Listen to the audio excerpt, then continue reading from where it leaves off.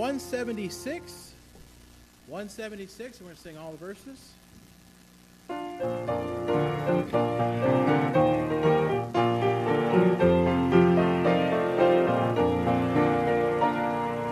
Would you be free from your burden of sin? There's power in the blood, power in the blood. Would you or evil a victory win? There's wonderful power in the blood.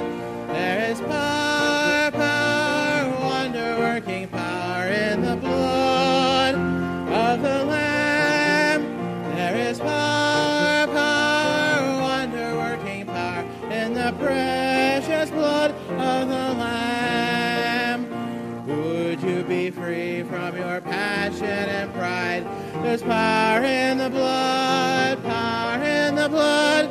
Come for a cleansing to Calvary's side. There's wonderful power in the blood.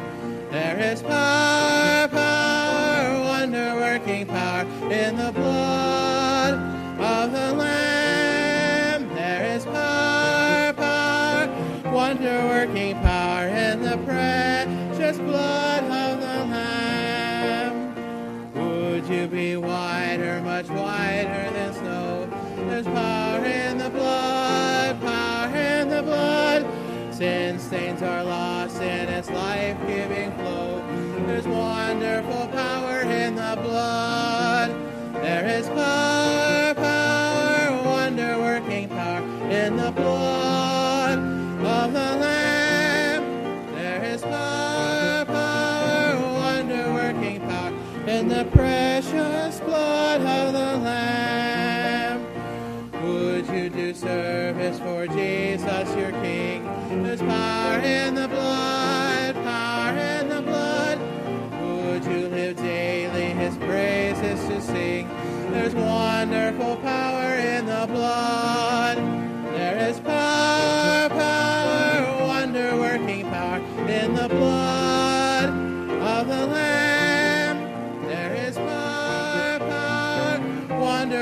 taking part in the precious blood of the Lamb.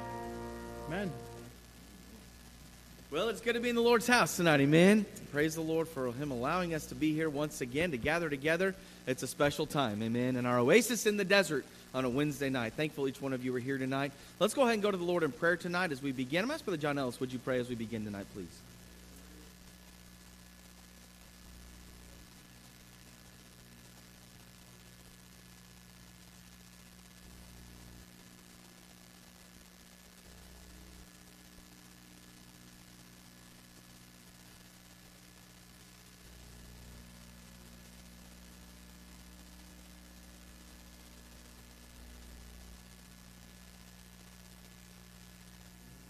Be seated tonight. I want to just, again, just kind of give you an update. Been talking with Preacher a little bit there, having a wonderful time there. We're in Florence yesterday, and, well, I guess it would have been early this morning, then headed out of there, but just enjoying their time. He did say that he's praying for the services tonight, and I'm thankful we have a pastor that's still thinking about us and loves us enough to be praying for church here, aren't you? And so thankful for that, but just I'm glad they're enjoying their time there. Did want to leave some reminders with you about some things that are coming up. First of all, tomorrow night we have softball and kickball games here for the school.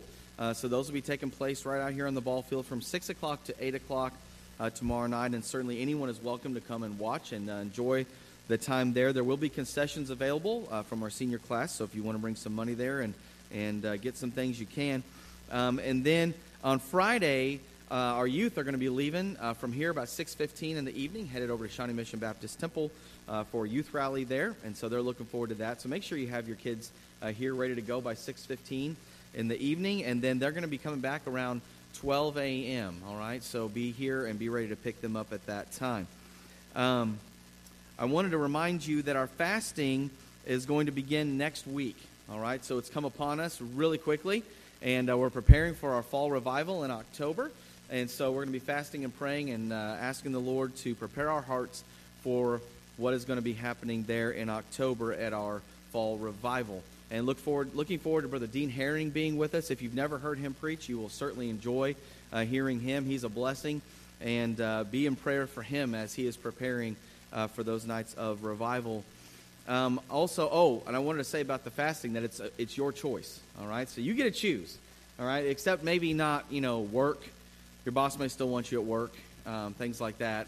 But something maybe that is taking a lot of your time that you can kind of put aside for the week and not get in trouble for doing, all right? And then as you do that and you're wanting and desiring those things, then pray for the fall revival that's coming in October. Next week, next Friday, we have ball games again here at 6 o'clock in the evening on September the 15th from 6 to 8 p.m. So if you want to come out for those, you can as well.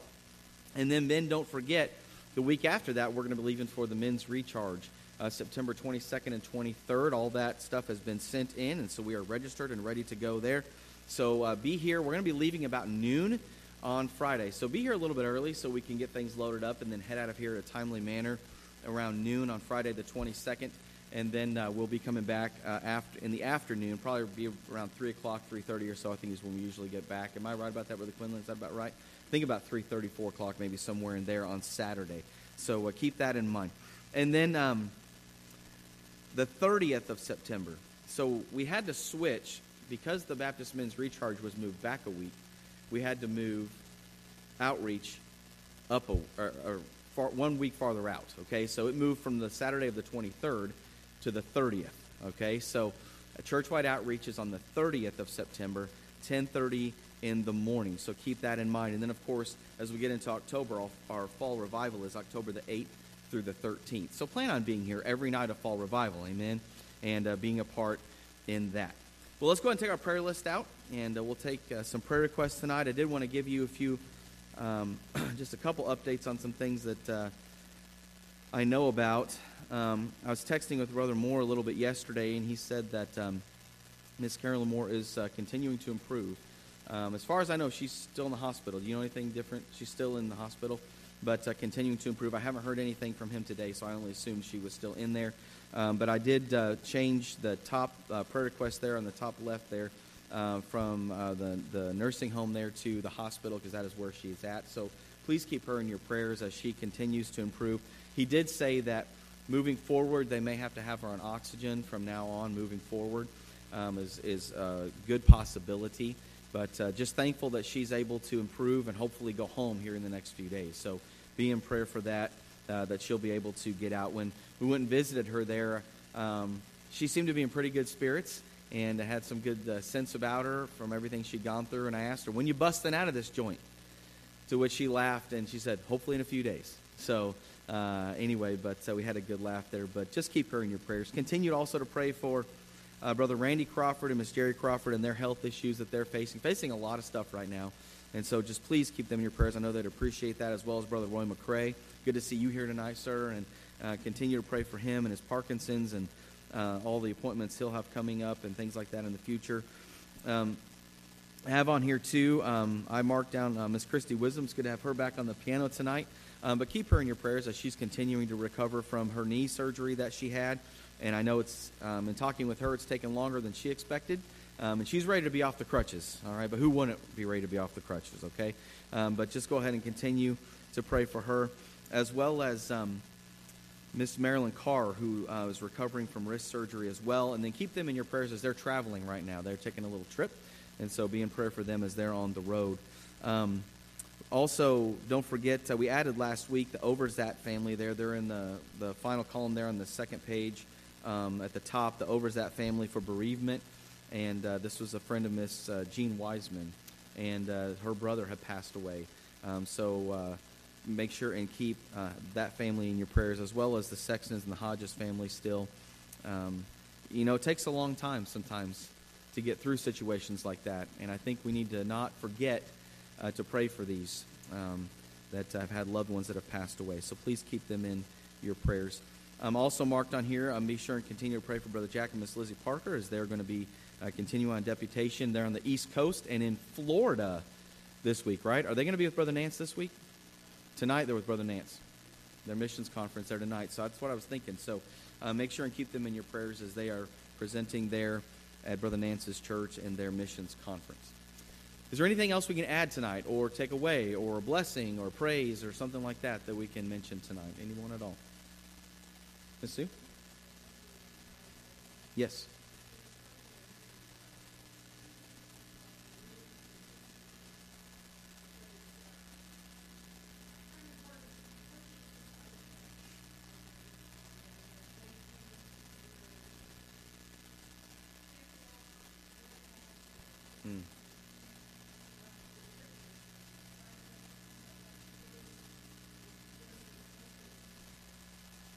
Wow.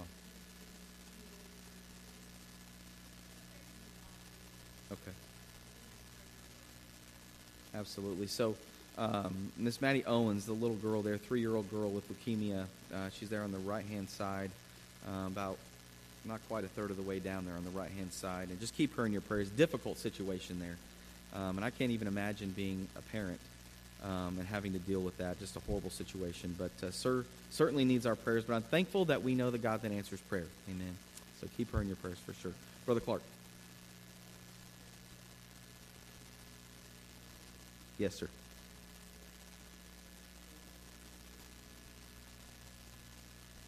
Oh, my. Okay. Yes, sir, we certainly will. Certainly will.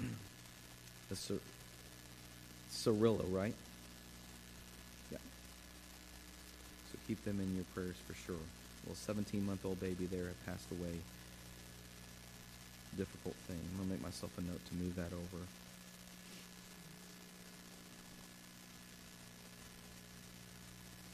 Okay. Yes, sir, we certainly will do that. All right. Brother Matt Whitney. Okay. You can have Brother Matt Whitney there as unspoken.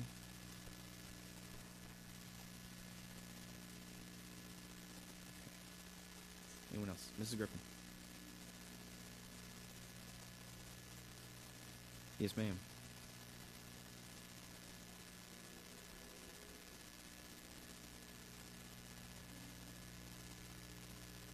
Amen.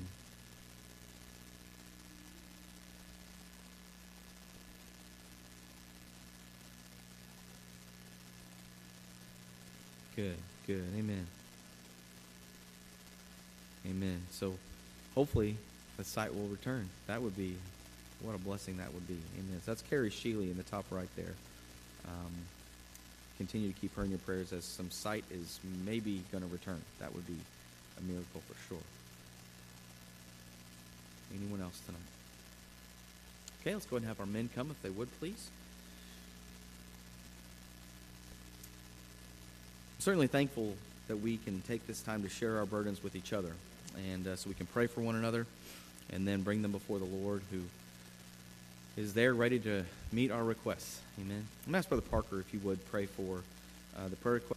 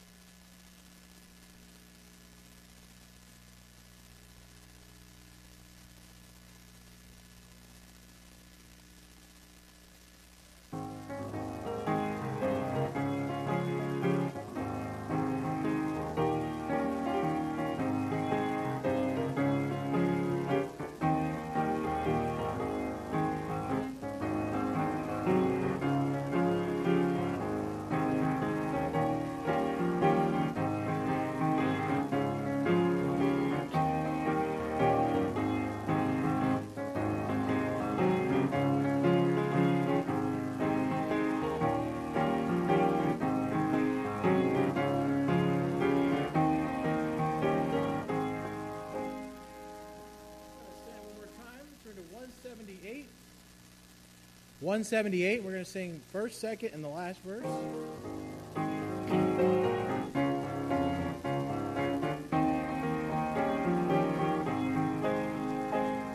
Have you been to Jesus for the cleansing power?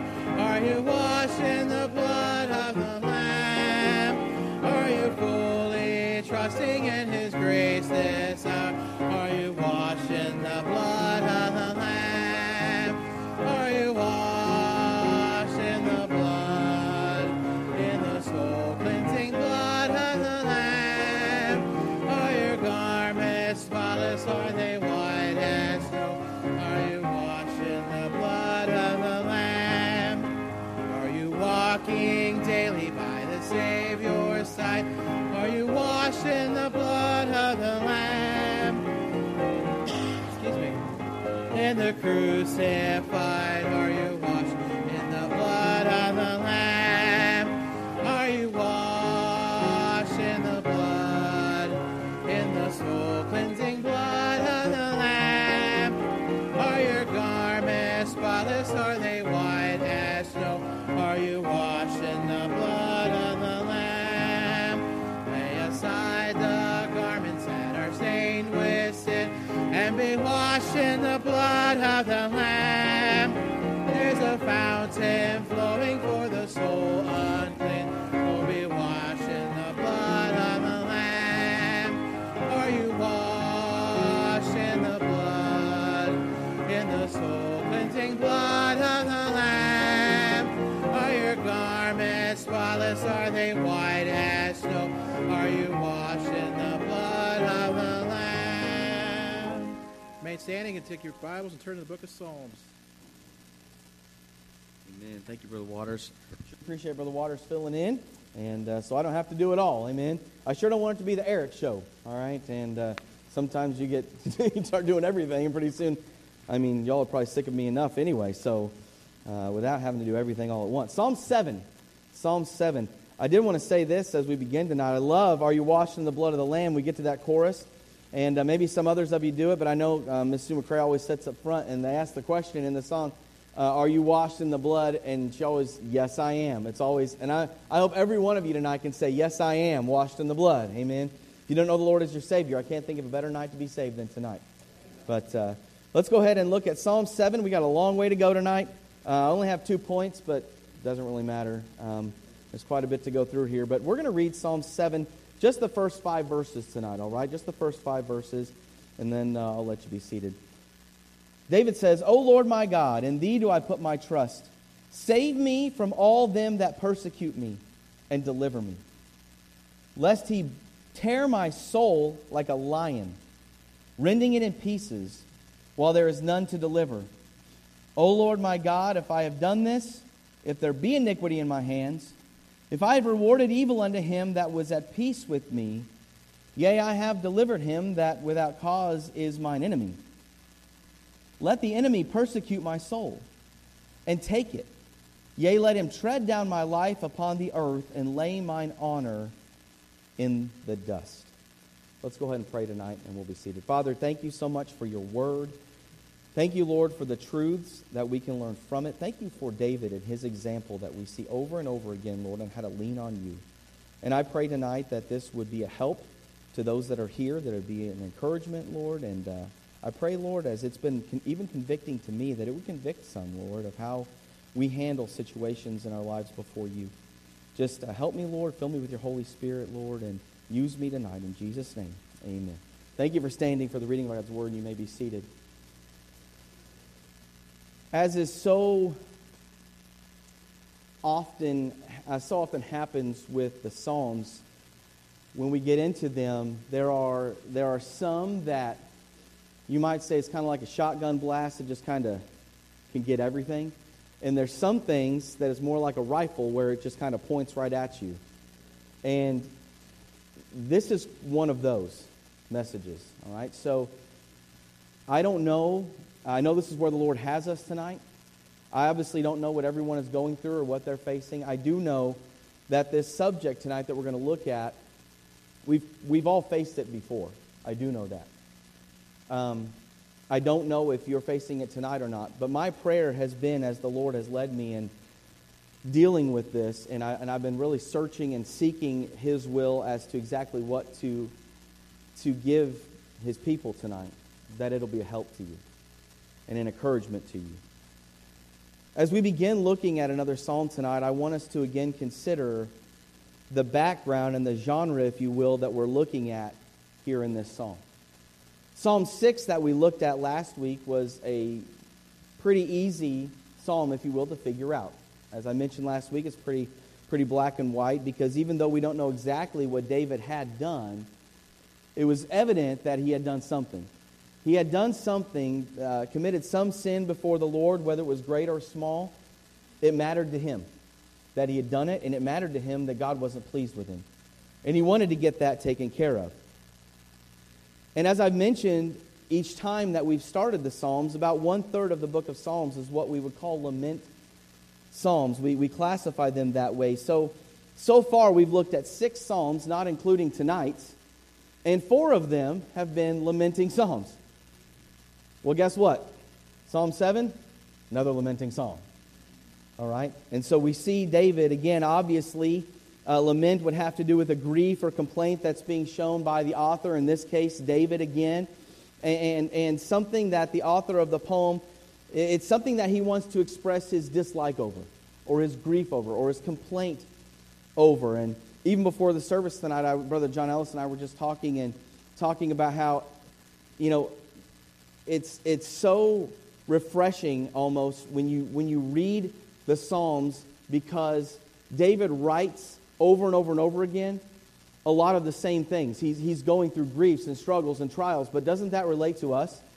It's not like he wrote it one time and it was done, because we go through the same things over and over and over again, and troubles and trials and struggles and things like that. And we see David again here in this psalm, as in the others, he's making his complaint or his grief known. And this is what's classified as a lament psalm. The author, who most times we will see as David, he's sharing his sorrow. Most time these complaints had to do with his enemies. And we've seen that several times already, that he was complaining or hurting or struggling or grieving over his enemies. You might remember again, back in Psalm 3, his enemies were seeking to destroy him and take his kingdom. Again in Psalm 4, it was those Israelites that were faithless. They were turning to idols, and that was hurting him, because he wanted them to turn to the true and living God. That's what he wanted. That's what he desired, but they weren't doing this. And David, over and over again, he's lamenting about the pain in these different areas of his life that's being caused. But again, I have to mention that, as we've seen already, just in the first few Psalms that we've looked at, the big key in lament psalms, and it's worthy of mentioning again, is that in every situation, it's vital for us to note that even though David, he's not perfect, is he? We understand he's not perfect. We understand that he is flesh and blood, and that he faces temptations and he faces sorrow and trial just like you and I do. He's not some super person that had everything figured out. But there's a reason that he's called a man after God's own heart. And I still think it's worthy to note that in every lament by David so far that we've looked at, all the way through Psalm 6, he didn't turn to the world and its philosophies for the answers. He did not turn to that. No, in every situation he found himself in, he turned to the only one that he knew could help him, and that was his God, our Heavenly Father. He turns to him every single time. He might cry. He might weep, he might grieve, he might complain, he might have tears, but he always ends up going back to God. David knew who his strength ultimately came from, didn't he? He knew who his real help was in time of need, and that was his God, the true and the living God, Jehovah God, and that's who he turned to every single time. So as we begin chapter 7 tonight, we know that this is a lament psalm, but the next step that we need to take is to find the underlying theme as to why David is writing Psalm chapter number 7. Now we're going to see a familiar pattern continue in this lament, but tonight David's lamenting because it isn't because he's done something wrong.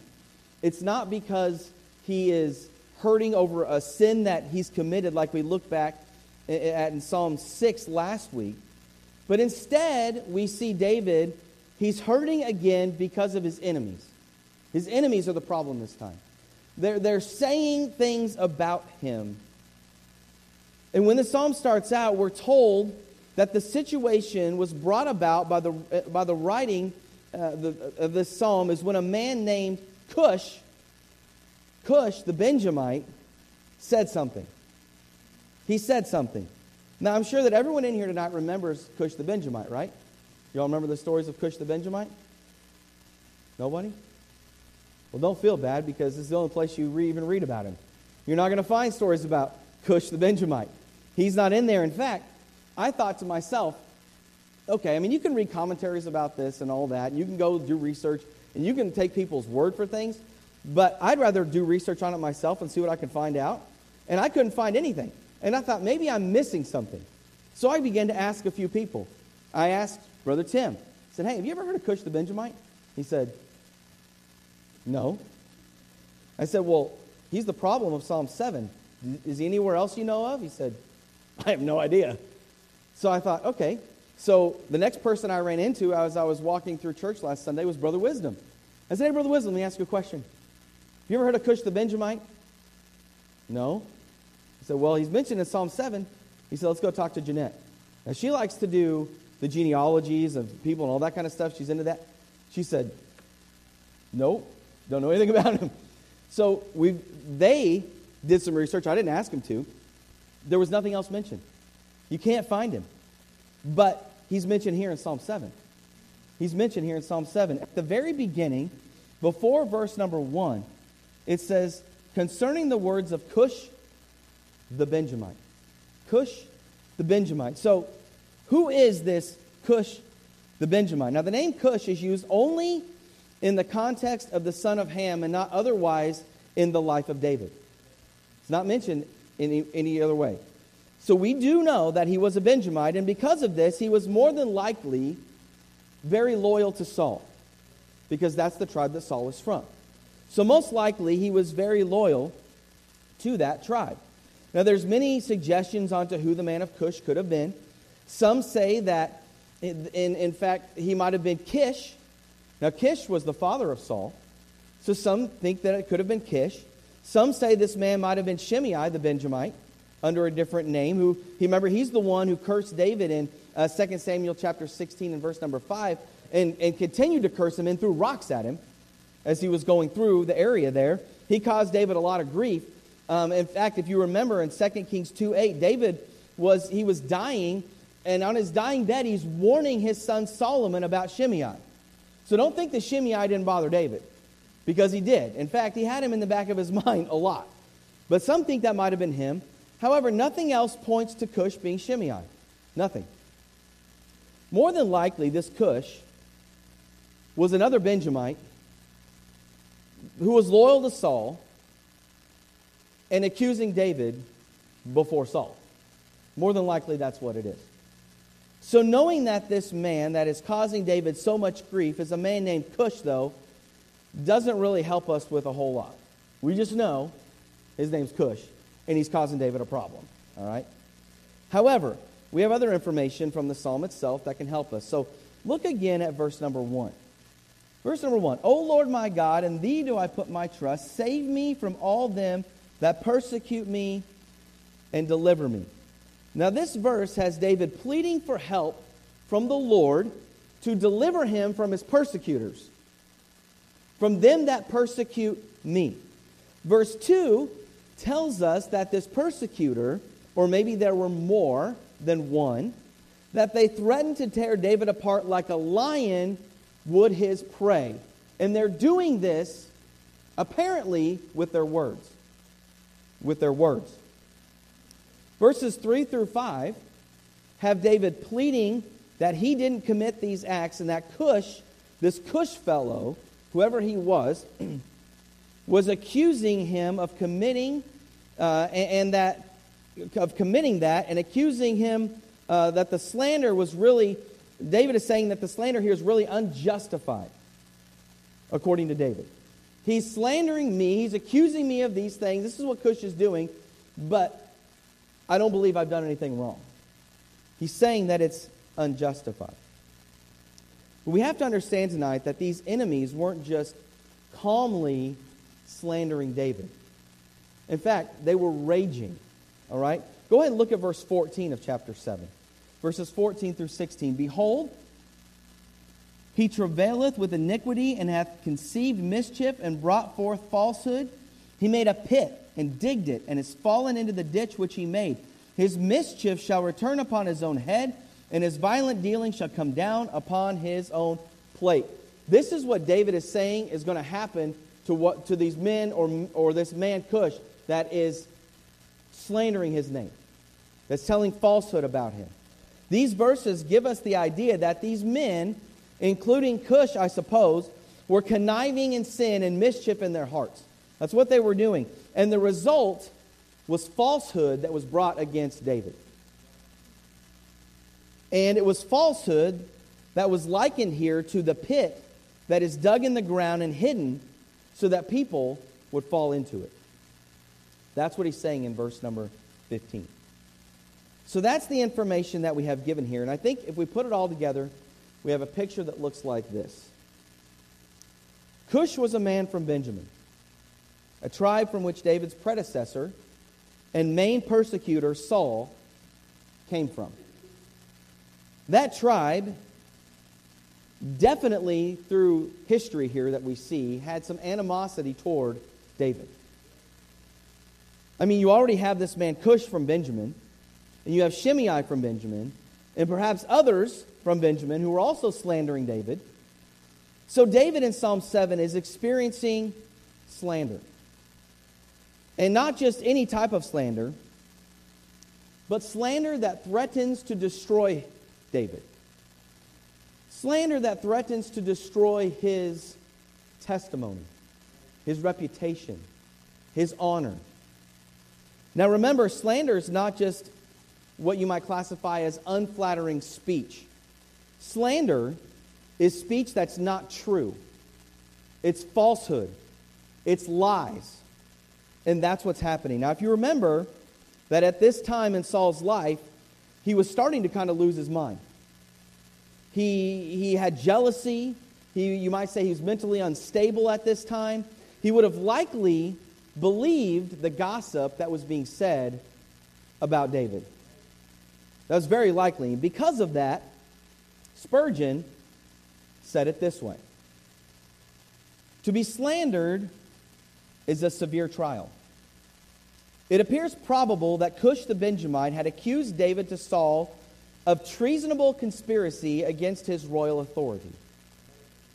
This the king would have been ready enough to credit both from his jealousy of David and from the relation which most probably existed between himself, the son of Kish, and this Cush, or Kish, the Benjamite. This, therefore, may be called the song of the slandered saint. The song of the slandered saint. So I've titled the message tonight, how should we deal with slander? How should we deal with slander? How should we deal with the lies, with the falsehoods, with the accusations that are made against us? Well, I want to step away for a minute to James chapter number 3. Would you turn there with me just for a moment? James in chapter number 3. And we're going to read verses 1 through 12 together. James says this about the tongue. My brethren, be not many masters, knowing that we shall receive the greater condemnation, for in many things we offered all. If any man offend not in word, the same is a perfect man, and able also to bridle the whole body. Behold, we put bits in the horses' mouths, that they may obey us, and we turn about their whole body. Behold also the ships, which though they be so great, are driven of fierce winds, yet are they turned about with a very small helm, whithersoever the governor listeth. Even so, the tongue is a little member, and boasteth great things. Behold, how great a matter a little fire kindleth. And the tongue is a fire, a world of iniquity. So is the tongue among our members, that it defileth the whole body, and setteth on fire the course of nature, and it is set on fire of hell. For every kind of beasts, and birds, and serpents, and of things in the sea is tamed, and hath been tamed of mankind. But the tongue can no man tame. It is an unruly evil, full of deadly poison. Therewith bless we God, even the Father, and therewith curse we men, which are made after the similitude of God. Out of the same mouth proceedeth blessing and cursing. My brethren, these things ought not so to be. Doth a fountain send forth at the same place sweet water and bitter? Can the fig tree, my brethren, bear olive berries, either a vine figs? So can no fountain both yield salt water and fresh. The tongue is a fire. It's the very world of iniquity. With the tongue, men simultaneously bless God and curse those made in the image of God. The tongue is out of control. Even powerful things like ships and horses can be tamed and directed, but the Bible says that no one can tame the tongue. That is what James is teaching here in this passage. And so it's no surprise that the psalmist is experiencing what he's experiencing in Psalm 7 right here in our text. David is being slandered by a particular man, or possibly other men with him, and he needs the Lord to vindicate him because he believes that he's innocent of the charges that are being made against him. He believes that he's innocent. I want to read you an article that came out some time ago that I think will illustrate a little bit what we're trying to get across here. Now, in today's world, words, I think we would agree, have a tremendous effect on people. You say the wrong thing, and you're going to hear about it. You can't step on anybody's toes. But I want you to consider this media storm that took place not that long ago. A woman has accused her in-laws of all sorts of horrible treatment, offering no evidence whatsoever to support her case. Nonetheless, millions have made up their minds that the in-laws are guilty of such outrageous crimes as commenting on the tone of a child's skin. Yes, I'm speaking about Meghan and Harry and the royal family. And her interview that she had with Oprah Winfrey. Now, given the anger that was alleged over all this racism that took place about the royal family, it's worth looking at the words that caused all of that drama and problem. So this is what was actually said in the interview. Okay? Meghan said this, "But I can give you an honest answer. In those months when I was pregnant, all around that time, so we have in tandem the conversation of he won't be given security," talking about Archie. "He's not going to be given a title," also concerns and conversations about how dark his skin might be when he's born. And then she starts to go on, but Oprah says, "What?" And she says, and she says, "Who? Whoa. Who? Who's having this conversation with you? What?" Meghan said, "So," and she tries to go on again. And she stopped again. "There's a conversation. Hold up. Stop right now," were her words. Meghan, there were several conversations about it. Oprah says, "There's a conversation with you?" Meghan said, "No, with Harry." That's what happened. It was with Harry. Oprah says, "Well, about how dark your baby's skin is going to be?" Meghan says, "Potentially, and what that would mean or look like."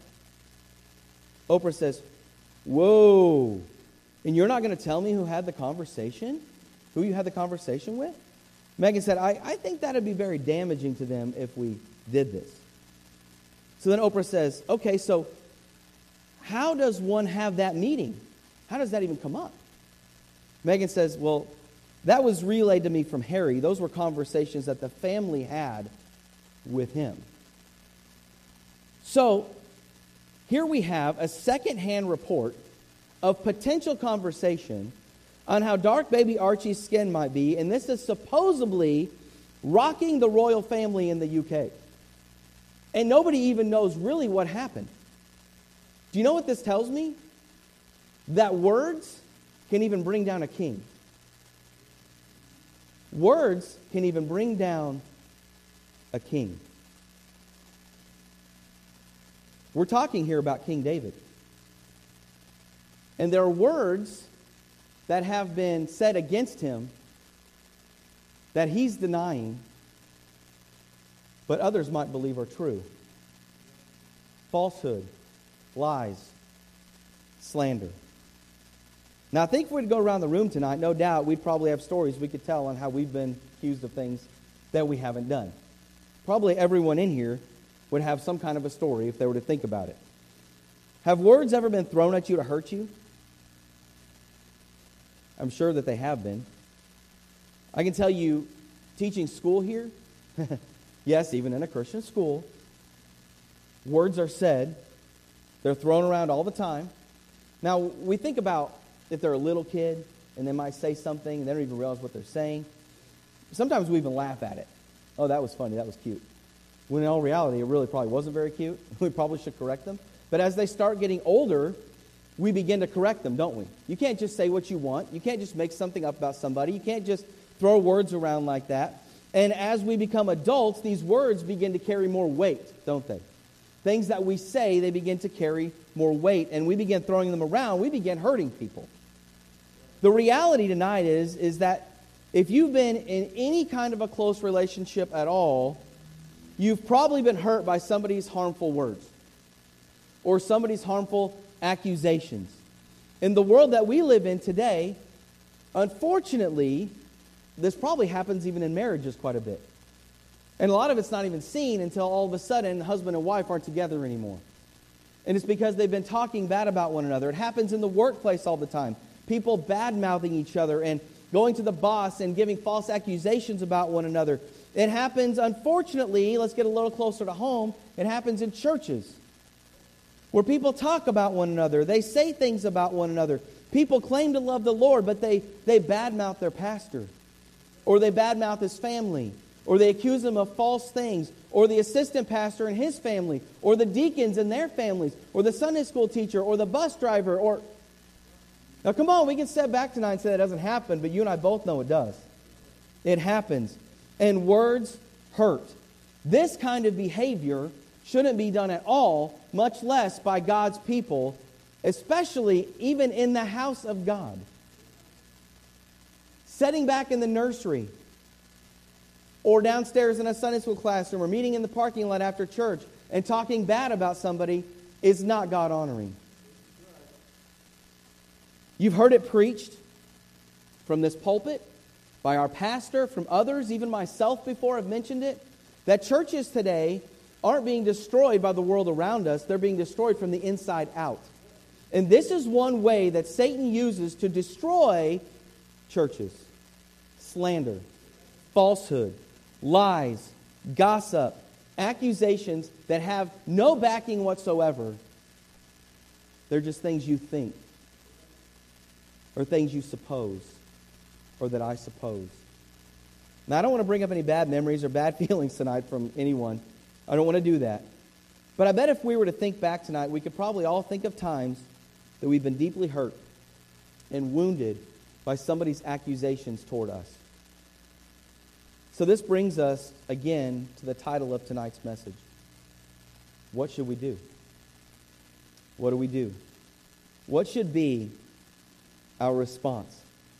How should we, as Christians, the saved, God's sheep, deal with slanderous words? What should I do if these kind of accusations are thrown at me? And this is the exact question that David's wrestling with here in Psalm chapter 7. What do I do?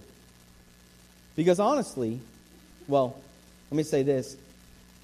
David gives us the proper way to handle it right here in Psalm chapter 7. Honestly, we're only going to handle it in one of two ways. Number one, we're going to react in our flesh. We're going to react in our flesh, which, unfortunately, many times is our first response. Just being honest tonight. Unfortunately, that's usually where we go to first, is we react in the flesh. Or, the second way we're going to handle this is we're going to respond like David did. We're going to respond like David did, which honestly is a very holy and righteous way to handle the situation. So I believe tonight we're going to see yet another example as to why David is called a man after God's own heart. So let's look at David's example. Look again at verse 1 and 2. Verse 1 and 2 of chapter 7. O Lord my God, in thee do I put my trust. Save me from all them that persecute me, and deliver me, lest he tear my soul like a lion, rending it in pieces while there is none to deliver. Now I want to stop and think about this for a minute. This is King David. I said King David. He has all the power behind him to go after Cush. Think about that for a minute. He could have gone after him. He could have had him killed. He could have wiped him off the planet. He has the ability to do that. But he doesn't do that. He doesn't do that. Now let's be honest, you and I, that's probably what we do because in our flesh, that's what we'd want to do. Go after him. Let's get him. How dare they say anything about me? But we have the tendency to get angry really quick and lash out really quick, don't we? That's our flesh, our tendency to do that. Although David is the king and he has the power to take him out, that's not what David does. Instead, he does what he knows is the only real answer, again, to his problem. He takes it to God. He goes to God. He puts it in the Lord's hands, if you will.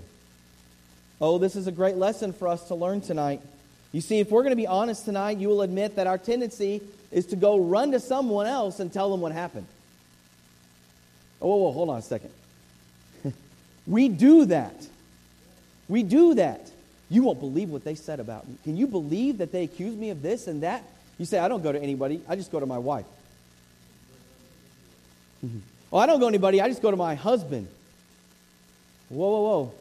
You're going to somebody. Oh, I just went to my friends and we had to talk about it. We weren't gossiping about it. We were just talking. This is what we do, though, isn't it? But you don't see David doing that here. You don't see him doing that. You see, we got to run to somebody to tell them because then we can get them on our side. And then we can inflict damage back upon the one that's hurt us. We want to get back at them. That's our tendency of what we try to do. But that's not supposed to be our response. Instead, we need to be like David and turn to God to be our deliverer and turn to God to let him handle those who have wronged us. That should be our response. Let the Lord handle it. Take it to him. Pray about it. Let him deal with them. He'll deal with them better than you and I could anyway. All throughout Scripture, we're reminded to do this. Here's just a few reminders for you tonight of how we will turn to God for direction and help. And if we do that, he will help us. Isaiah 41:10 says, Fear thou not, for I am with thee. Be not dismayed, for I am thy God. I will strengthen thee. Yea, I will help thee. Yea, I will uphold thee with the right hand of my righteousness. Exodus 14:14. The Lord shall fight for you, and he shall hold your peace. Proverbs 3:5 and 6. Trust in the Lord with all thine heart, and lean not unto thine own understanding. John 14:14. If you shall ask anything in my name, I will do it. Psalm 121, verse 1. I will lift up mine eyes unto the hills, from whence cometh my help. Psalm 54:4. Behold, God is mine helper. The Lord is with them that uphold my soul. Psalm 37:5. Commit thy way unto the Lord. Trust also in him, and he shall bring it to pass. 2 Chronicles 14:11. And Asa cried unto the Lord his God and said, Lord, it is nothing with thee to help, whether with many or with them that have no power. Help us, O Lord our God, for we rest on thee. And in thy name we go against this multitude. O Lord, thou art our God. Let not man prevail against thee. 1 Peter 5:8. Casting all your care upon him, for he careth for you. Not some, all, everything. Even the words that people say against you. Take it to the Lord. Psalm 34:17. The righteous cry, and the Lord heareth and delivereth them out of all their troubles. Hebrews 4:16. Let us therefore come boldly unto the throne of grace, that we may obtain mercy and find grace in help and to help in time of need. Psalm 46:1. God is our refuge and our strength, a very present help in trouble. And that's just a handful. A handful of reasons why we should take our problems to God. And that includes the words that people say against you and me. Turn, if you would, to Psalm 91. Psalm 91. We're going to look at one more.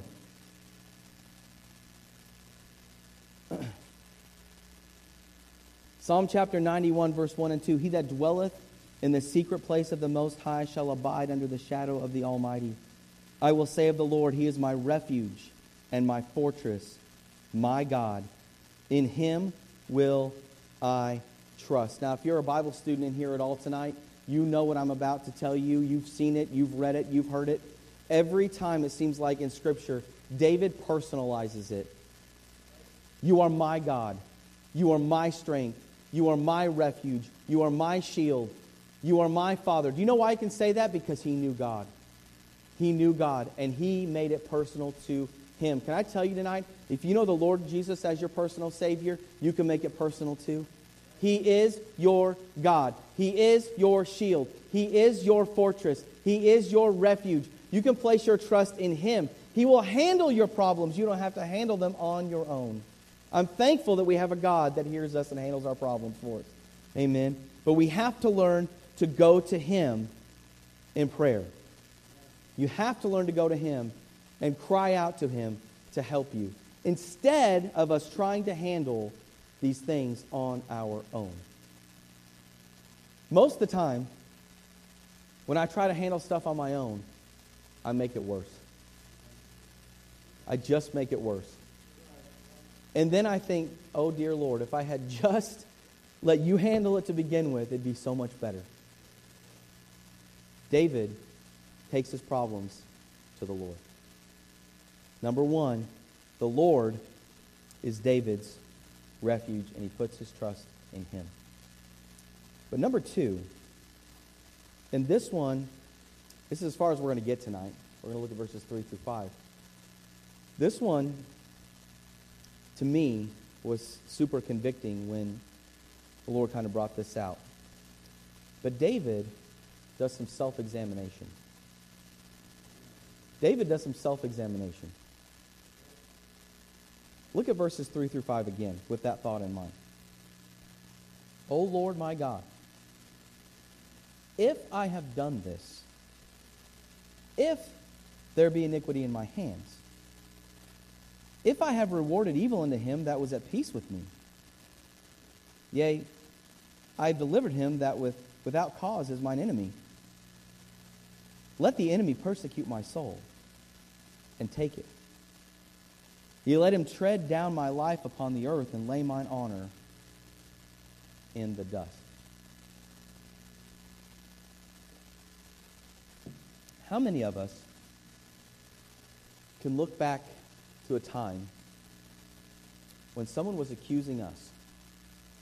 We felt like they'd made a falsehood against us. They'd slandered our name. And we can honestly say tonight that we stopped and asked ourselves the question, am I really guilty of what they're saying? Am I really guilty of that?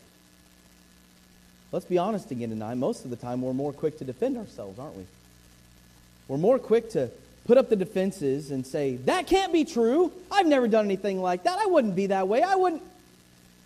Because we can't admit that we could be wrong, or that we could have done something wrong. We're certainly not guilty.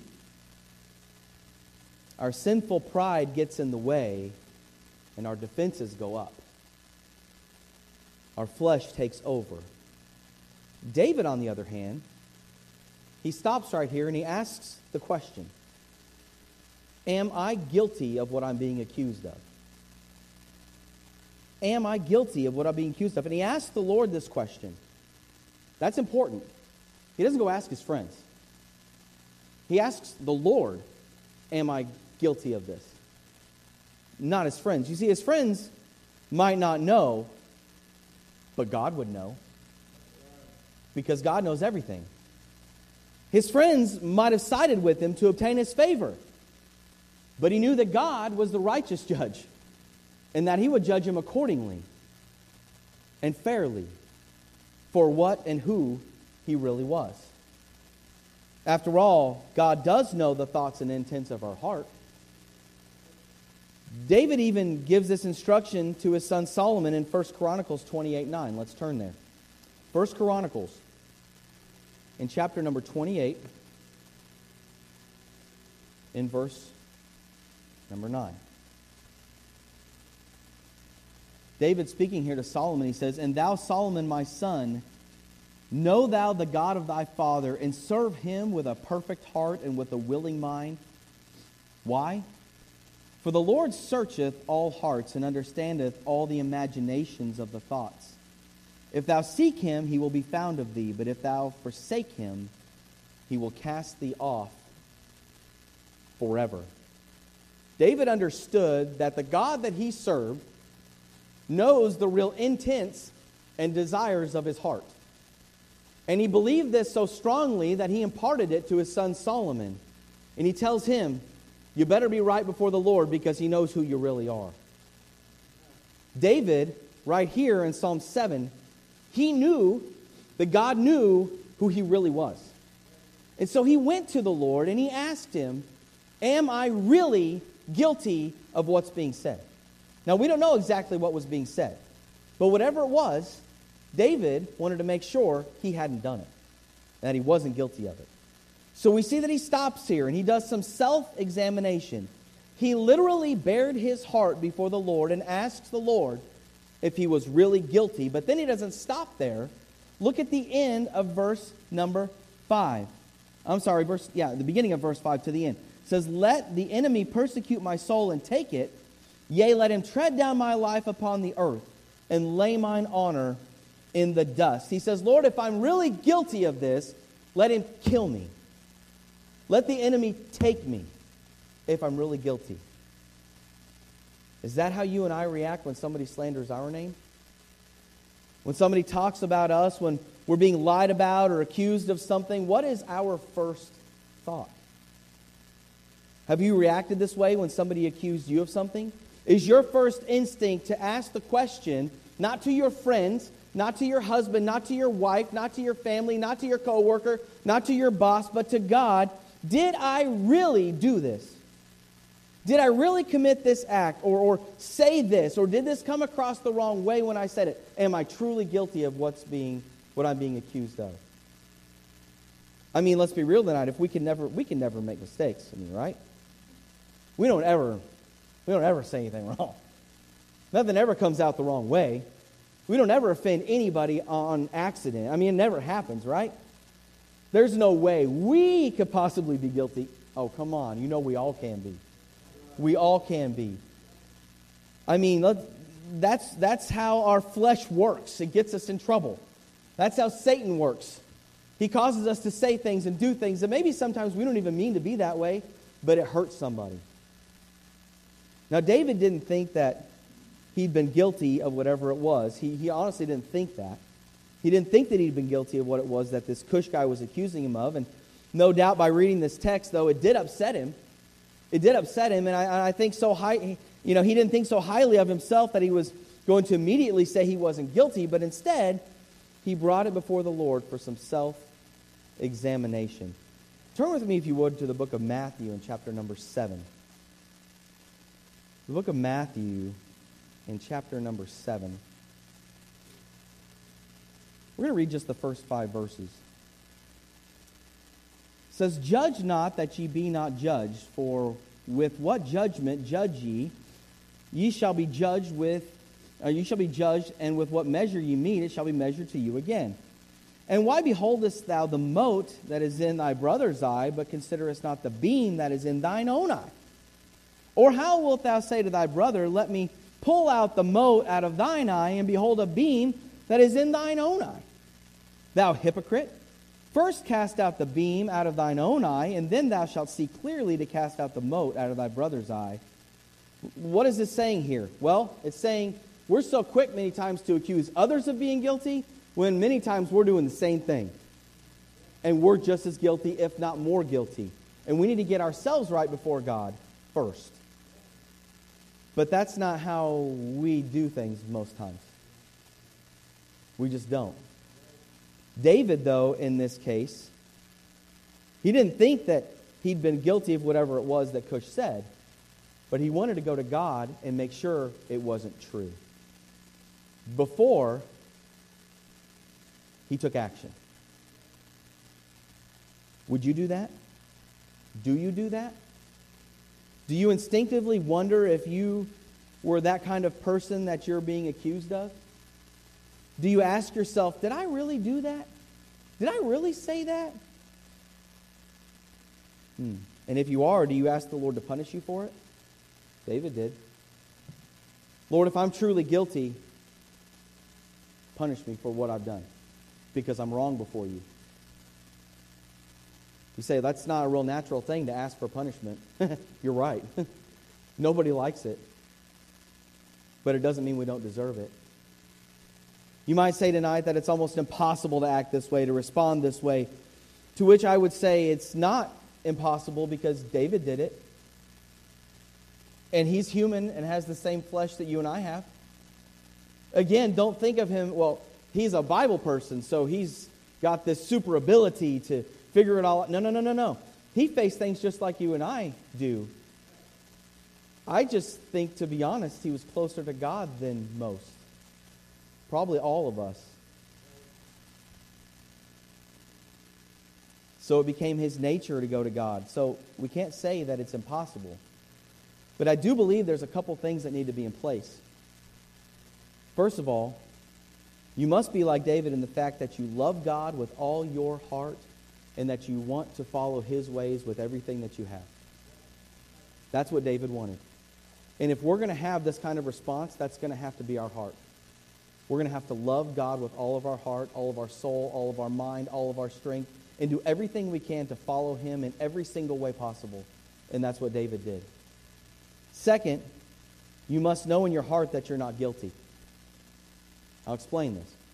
You see, a guilty and prideful person is the one who panics. They're the one who gets angry. They're the one who usually tries to shift the blame, hide their guilt, lashes out.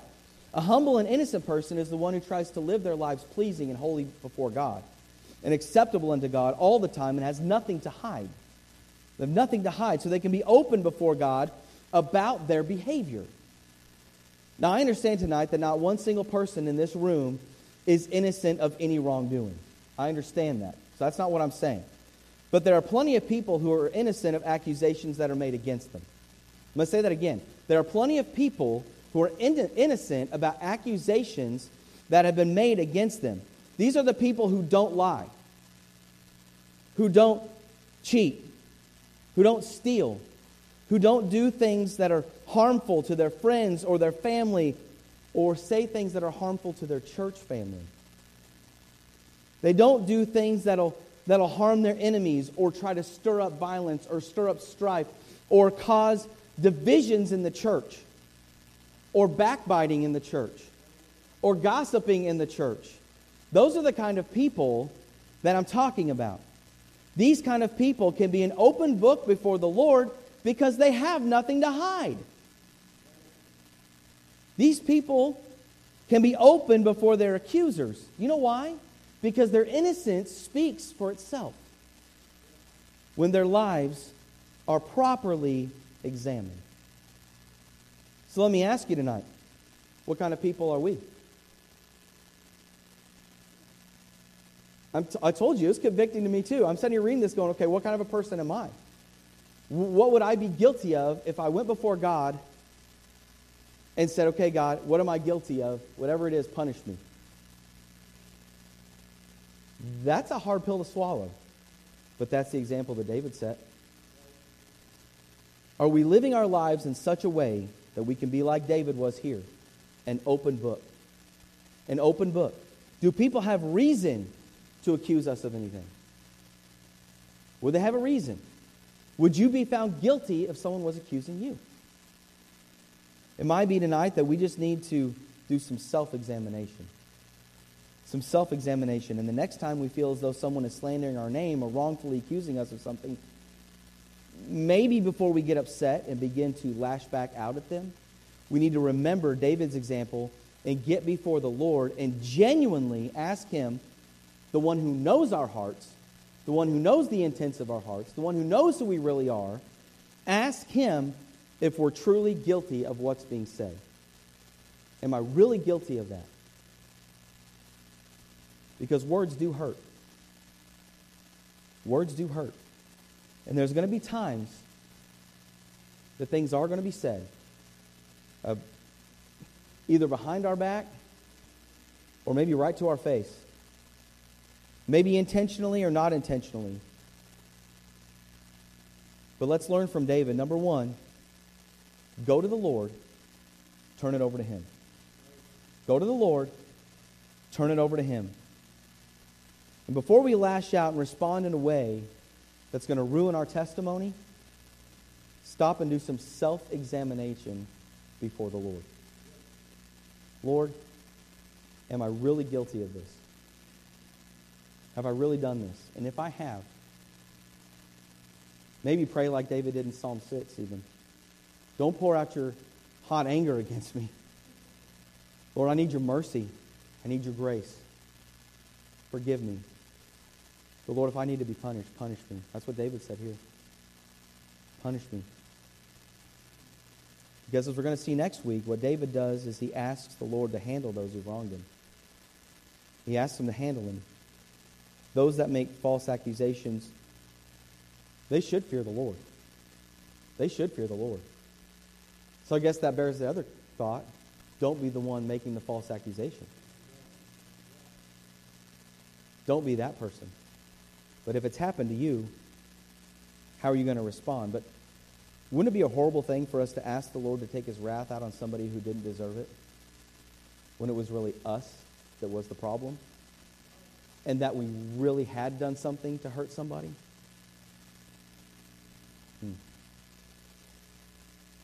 What's the Lord speaking to you about tonight?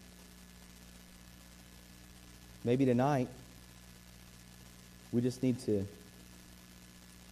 get before the Lord and ask Him for some forgiveness. Maybe tonight, we just need to ask the Lord to examine us. How do you respond to slander? Do you respond like David did? Or do you respond in the flesh? Those are the two ways. Let's bow our heads together.